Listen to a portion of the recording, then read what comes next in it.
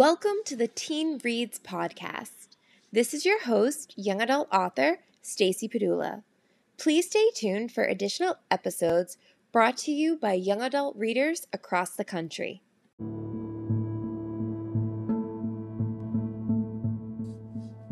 Isabel Seamus is in her senior year of high school and has been homeschooled most of her life. She looks forward to graduating next year and hopes to pursue a career in early childhood education.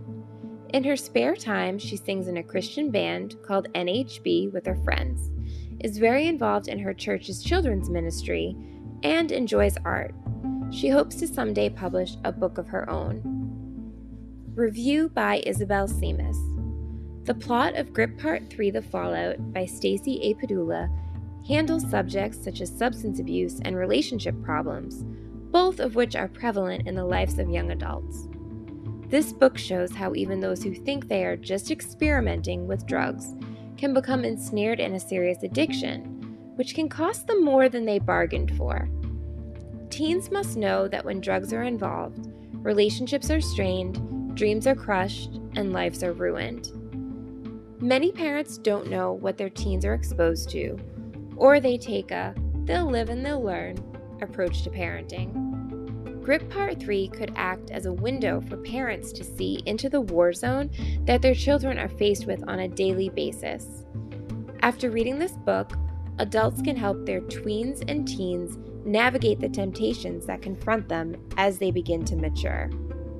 My investment in the characters' lives kept me hooked until the last page. After reading Padula's Montgomery Lake High series, and now Gripped, I enjoy watching the storylines begin to come together. Kathy's storyline was the most fascinating to me because she is a very complex character. I can't wait to learn more about her relationship with Mark, and I hope she'll make amends with Chantel. This book teaches readers, including myself, that there are many reasons why people begin to use drugs. For some, they are prescribed medication and then become addicted to it. Some try to medicate themselves. Others just want to numb their pain or escape from reality for a while.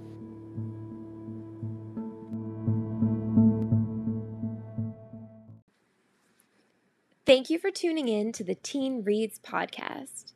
To hear more from young adult readers across the country, please visit our website at www.teenreads.org.